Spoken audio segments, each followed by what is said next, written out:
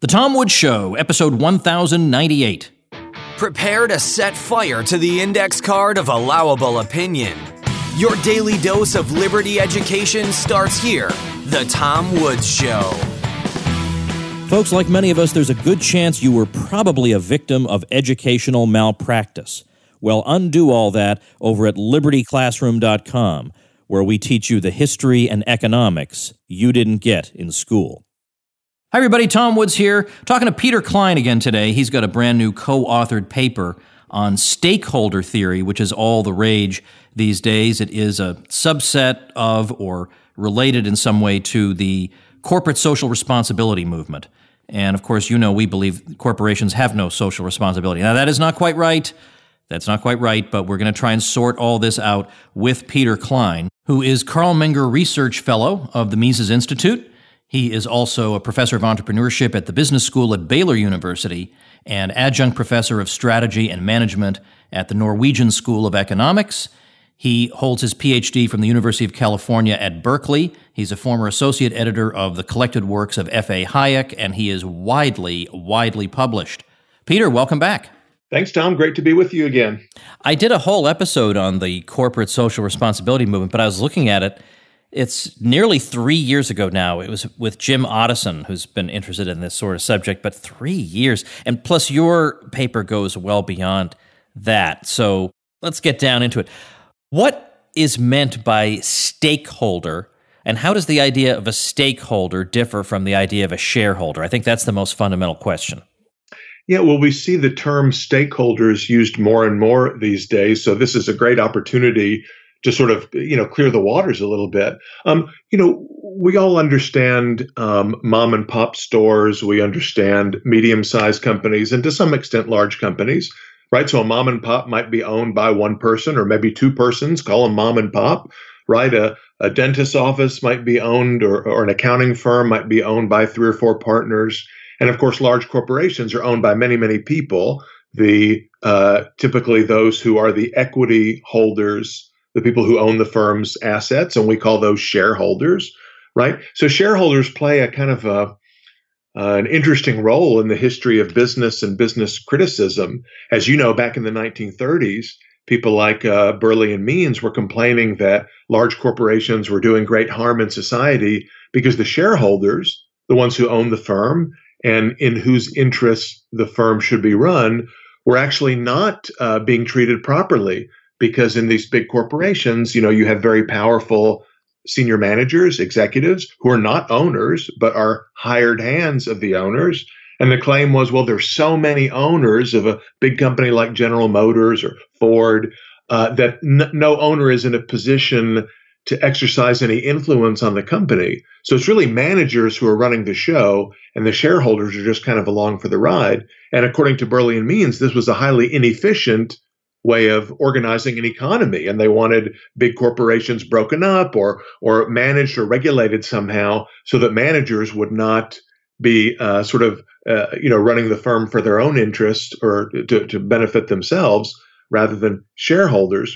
In the 1950s, we had people like John Kenneth Galbraith saying that large corporations were too powerful.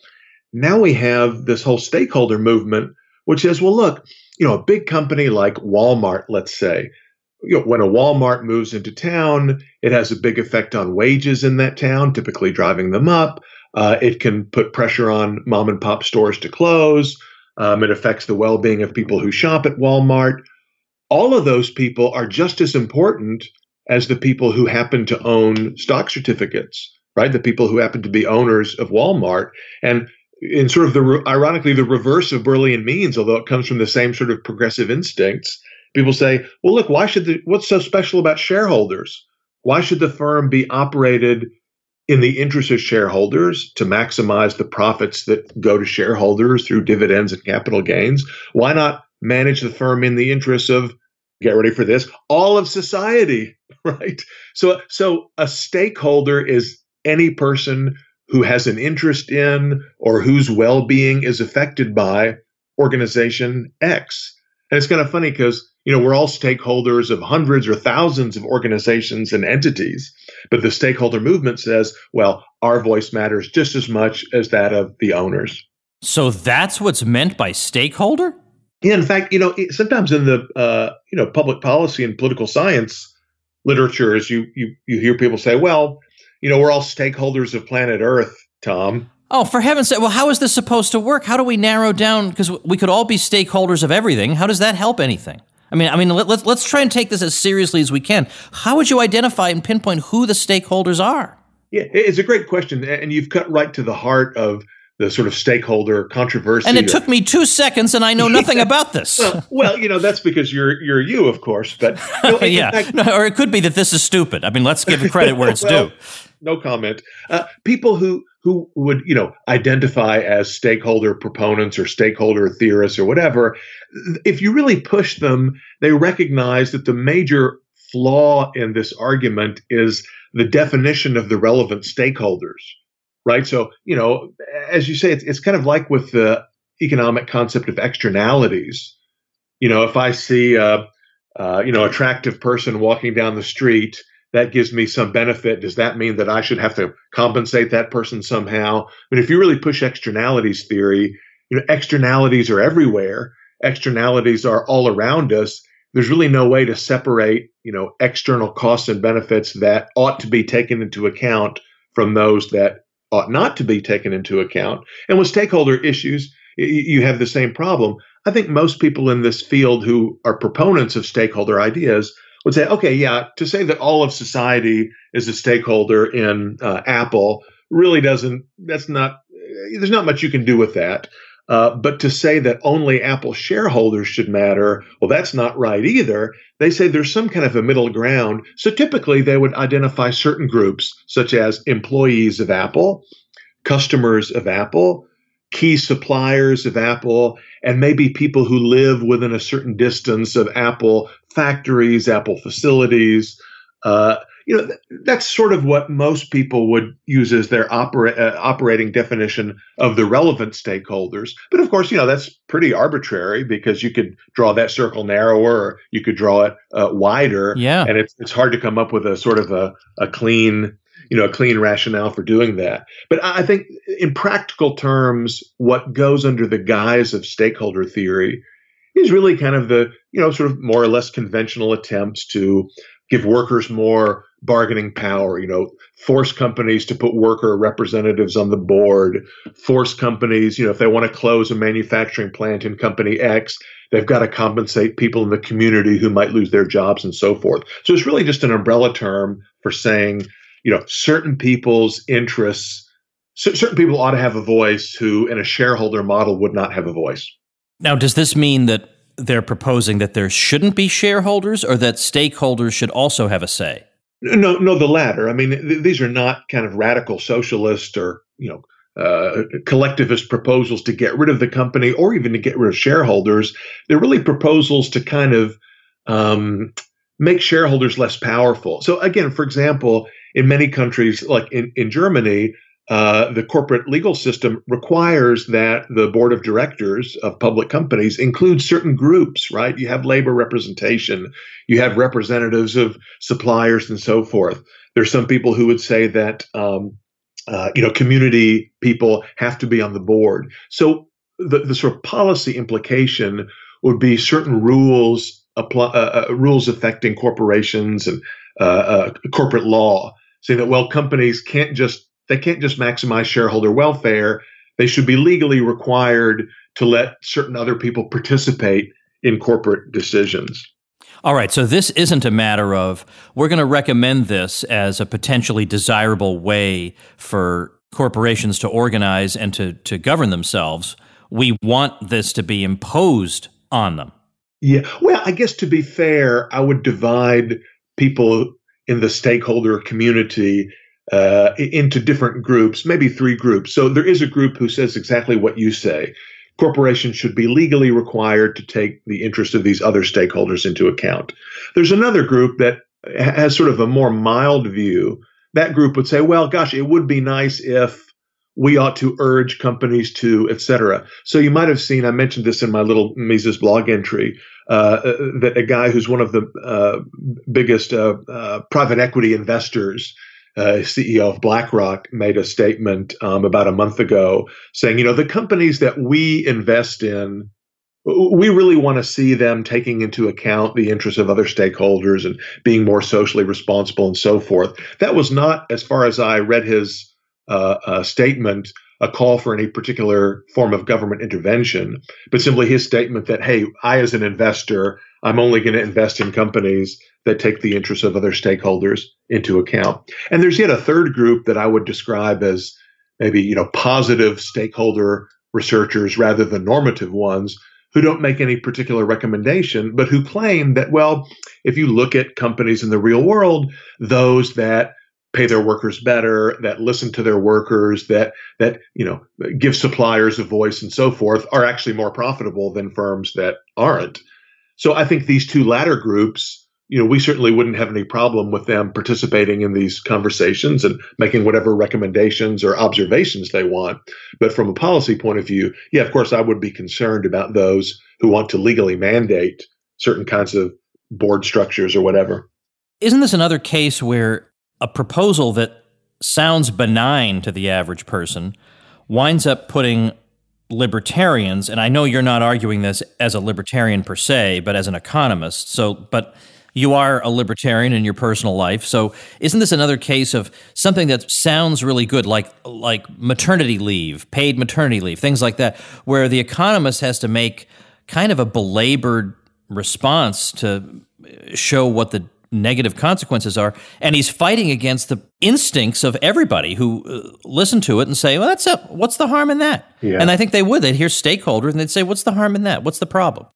So it's a good point. I mean, it might be useful to sort of reason by analogy. Think about like safety rules, right? So anytime there's some kind of airplane crash or some kind of tragedy involving commercial aviation, of course, we see calls to, give the FAA more power, to give regulators more power and so forth.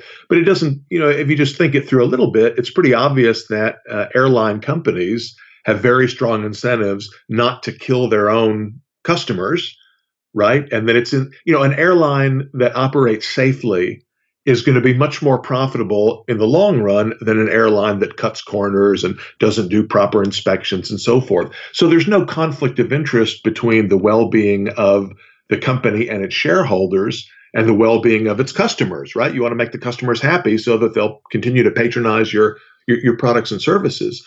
It's a little bit like that with some of these stakeholder issues. So yeah, I mean, it's not the case that, well, let me put it this way, typical large company, right? If they want to attract and retain good workers, they're not going to compensate their workers in sort of the bare minimum fashion, paying less than what rival firms are paying, offering fewer benefits, less comfortable working conditions, fewer holidays, and so forth. No, of course, it is typically in the interests of companies to make their company an attractive place to work, just as airlines want to make traveling on the plane, something that customers appreciate and would be willing to pay for again. So from the perfectly reasonable notion that companies do in fact take into account a variety of interests, not in opposition to the bottom line, but because taking these interests into account contributes to the bottom line. From that, we get people saying, oh, well, gosh, if it weren't for the kind of laws that I'm describing, these companies would just, they would exploit their workers until their workers drop dead on the shoproom floor. So we've got to have laws that, in the old-fashioned way, we have all the New Deal era kind of labor legislation, progressive era labor laws. So this kind of extension of that, people thinking, oh, well, if we don't require companies to let the union boss sit on the board of directors, they're just going to abuse and exploit their workers, as with those arguments of old. Let me read just a sentence or two from your paper.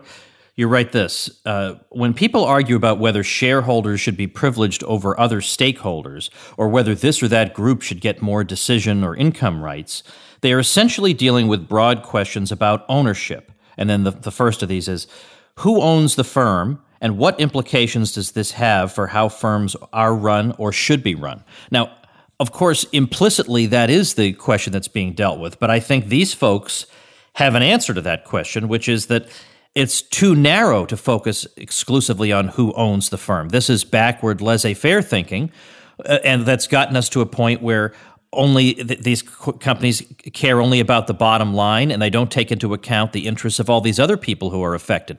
So in a way, focusing on who owns the firm is precisely what has taken our eye off the ball of what should really matter. Isn't that what a stakeholder advocate would say? Probably so. And we're arguing explicitly against this view in the paper. The main point of the paper is pretty simple, and it builds on insights that are in Mises and Rothbard, but not drawn out in not without all the implications drawn out. And the argument is essentially this: that ownership is not just kind of an arbitrary, legal or political condition, but ownership is itself a kind of an economic input or an economic function. Right. And that function is not, as in the popular imagination, just to sit back and appropriate all the profits and all the benefits that accrue to owning some valuable resources, but rather ownership is kind of a responsibility. Right. What it means to own a productive asset or resource is to have kind of the ultimate responsibility for deciding how that resource or asset is going to be used under different conditions, right? If you rent a house or an apartment, you have certain specified rights and responsibilities, right? You can enter the apartment when you want, and maybe there's some restrictions on when the owner can come into the apartment or under what circumstances. You can move the furniture around the way you want. Maybe you're allowed to put nails in the wall, maybe not. That depends on the contract. Maybe you're allowed to paint the walls, but most often not if it's a rental property. But there are clearly things that a renter is not allowed to do, like sell the property, right? Radically reconfigure the house. You can't rent a home and then add on a spare bedroom without the permission of the owner. So the economic function of ownership is to make these kind of ultimate decisions about how the resource should be used under different kinds of conditions. And we argue that people in the stakeholder debates completely ignore this problem because they think ownership is just kind of, to be the owner is to be the rich person who gets the proceeds, not recognizing that ownership is a responsibility, a burden, if you like. And it is associated with this particular kind of decision making. So we say the right question is for improved economic performance, for the efficient allocation of resources in a society or a community, what kind of ownership arrangement makes sense? And we argue that certain individuals and groups are better or less well suited for performing this ownership function. And the task of corporate law and the way that boards are organized and so forth should be done in a way that puts this ownership function in the hands of individuals and groups best suited to exercise it. And we argue that people who live in the local community, people who are employees, critical suppliers of an organization are not well suited to perform this ownership function. And why is that? What is it that makes somebody else better able to do it than these folks? Yes, it's a great question. And we're building here on some arguments that are in the law and economics and the corporate law literature. We draw in particular on a very good scholar at Yale University named Henry Hansman. And Hansman's argument is essentially that ownership is best assigned to groups that are small and have a relatively homogeneous interest, right? So it's very difficult for groups to make decisions, as we all know. The great thing about corporate shareholders compared to workers or suppliers is the very fact that they're not personally vested in the company. They don't work there. They may not live in the same town. Their interest is very narrow and well specified, namely increasing the profitability of the organization. If you have, for example, take key suppliers, people who supply materials or wholesale goods to Walmart, let's say. Well, a Walmart supplier has multiple interests, right? This supplier wants Walmart to be successful and prosperous because that means there's a market for the supplier's wholesale products. But of course, the wholesaler also wants to get the highest possible price when he sells his stuff to Walmart. So if he were on the Walmart board, he would be wearing two hats at the same time. In his Walmart board member hat, he would be wanting Walmart to pay the lowest possible prices for the goods and services it acquires and resells, because that means more profit for Walmart.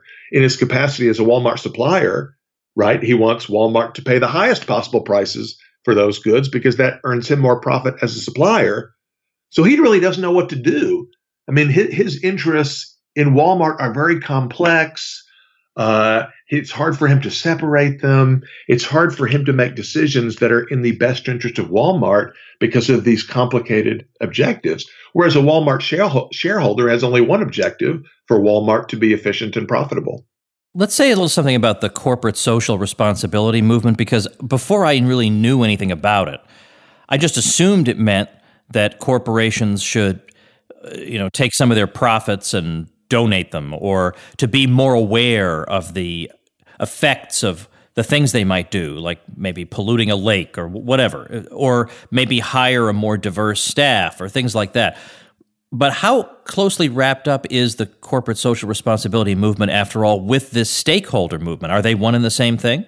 Yeah, I would say they're slightly distinct movements, but clearly closely connected, right? They come out of the same overall spirit, the view that left to their own devices, corporations would run roughshod over the interests of many sort of persons in society. So corporate social responsibility is the idea that companies should not simply try to maximize their profits, but they should try to maximize or increase the benefit of society. Again, you can sort of throw up your arms. Now we're back to where we started the interview. What in the heck does that mean? And how in the heck would that work? The practical forms that it takes are some of the things you mentioned, right? So companies large companies setting up a charitable foundation, a 501c3, or whatever that donates to charitable causes. Corporations, deciding what to build and how to operate in a way that protects the environment. Paying higher wages than necessary because it helps lift some employees out of poverty and so forth. Is basically the idea that companies should take society's interests into account rather than just their own. I mean, so you and I would both say, well, how do we know what is socially responsible? Who counts as being part of the relevant society or not? Again, I think what CSR really is an excuse for people with a political ideology, typically people more on the left end of the spectrum, who want to impose their own personal preferences on big companies. Don't pollute in this way. Don't use resources in this way. Pay your workers these wages. Don't close your factories here or there. I mean, it's really a kind of a squishy idea from an analytical point of view. I noticed in your paper a reference to Friedman, and I realized that was Milton Friedman, who apparently had something to say on this subject. What was that, and how helpful was it? Yeah, well, I'm not a huge fan of Friedman on all topics, but on corporate social responsibility, I think he really hit it out of the park with his famous 1970 New York Times piece. The social responsibility of business is to increase its profits, a sort of a deliberately provocative title, which drove a lot of people completely batty. And even today, within the stakeholder and the CSR communities, Friedman's name is sort of mentioned. People might mention it under their breath as being kind of the great Satan in this area. The article makes a very simple point, one that nonetheless has been greatly misunderstood. So what most people in the CSR community think is, well, Friedman was arguing that capitalism shouldn't care about the well-being of poor people and so forth, right? You can imagine the standard interpretation. If you read the article, Friedman actually makes a completely different point. Friedman doesn't take any position on how and whether individuals in society should act in a socially responsible manner. What he does say is that it's not the business of company managers to make those decisions on behalf of the firm's shareholders. In other words, Friedman's argument was not one against social responsibility per se. His argument was, the purpose of the corporate manager is to run the firm as efficiently as possible, generate as much profit as possible, because where does that profit go? Well, it goes to the shareholders in the forms of dividends and capital gains. Then he argued the shareholders can make their own decisions as individual investors, as citizens. They can donate to the Red Cross. They can give their money to the Mises Institute. They can write a big check to Tom Woods. They can pick whatever charities, philanthropic activities, community events, their church, and so forth. They can be socially responsible with their own money as they see fit. When companies take actions to try to achieve social responsibility at the expense of profit, essentially the managers are taking money out of the shareholders' pockets and putting it in their own pockets and then spending it on the things that the managers, think are socially responsible. And Friedman thought that was not consistent with the role of the manager, and in fact would lead to lower levels of social responsibility, on the whole. And I think this is the kind of argument that, libertarians can certainly get behind, right? That none of us is opposed to any kind of philanthropic activity per se, but we don't like the government doing it for us without us having any choice by taking our money through taxation and so forth. Likely, I am more likely to invest in a company that makes as much money as possible, returns that money to me, and lets me decide how I want to be socially responsible, than a company that is less profitable than it could be, and some executives are making decisions about their own pet projects, which you could, as an imagine, would be unlikely to be the same ones that I would have chosen. Right. So you just get the sense that the reason they want to impose these ideas on corporations is that corporations have a lot of money, and that's where the money is, and so that's where they're going. It reminds me of Walter Block's point about the living wage, and he would say, okay, the living wage idea is that we're going to force employers to pay people more so that people will be wealthier, and this way we'll help the poor. But the question of why, in particular, the burden of helping the poor should fall on the employer, when the employer is the only person on earth who's actually improving the welfare of the person, is not clear. And so Walter's argument is, if you want to help the poor, why don't you just go ahead and do it? Why go through this convoluted series of steps where we have to advocate for the employer to pay them more and then that money will get to them?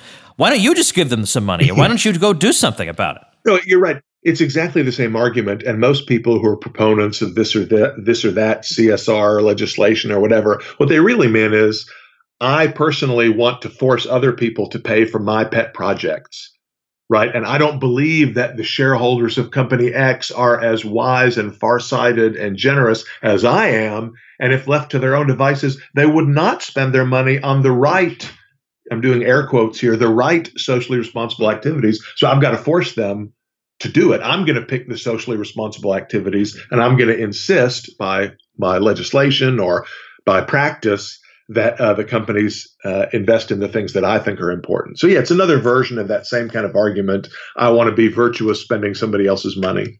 Right.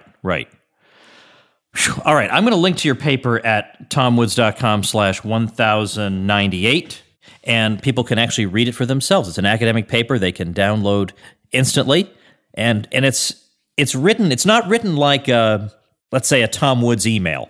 It's written in a more restrained and scholarly way, but with all the power and passion that you associate with a Tom Woods email at the heart of it. But you're on your best behavior. Yeah, that is the most flattering description I've ever heard of anything that I've written. But I would suggest to your readers, I mean, this paper was solicited as a chapter that's coming out in an academic book on stakeholder theory. And by the way, a real outlier. I think my co-author, Nikolai Foss, and I are the only authors in the book who do not identify as strong proponents of stakeholder ideas. Wow, good for you guys. I'm glad you guys exist then. Yeah. But my point to your listeners is, it is an academic paper, but I think that it's pretty readable, and the argument should be accessible to anybody who's interested in this topic. It doesn't use a lot of specialized jargon or language or diagrams or whatever that you need to be a specialist to understand. So I'd be very happy to receive any comments and feedback from your listeners. Great. Okay, so linking to it on the show notes page, and I saw this announcement about the paper, and I'm always looking for episode topics. I thought, Peter, if you announce a paper, you know the email from Woods is coming. So I was really glad. That's the only reason I write papers. Well, listen, it was great to talk to you, and thanks again. Likewise. Okay, see you, Tom. All right, that's going to do it for today, but let me tell you something. In tomorrow's episode, there's going to be a little reward for people who listen through all the way to the end. I'm just going to say I have something really fun and neat to share with you that probably almost none of you have ever heard before, but it really made me happy the other day to come across it again. That's all I'm going to say, but you're really going to like it. So make sure with episode 1099 that you listen through all the way to the end, and that is all I'm going to say. Thanks for listening. See you tomorrow. Become a smarter libertarian in just 30 minutes a day. Visit TomWoods.com to subscribe to the show for free, and we'll see you next time.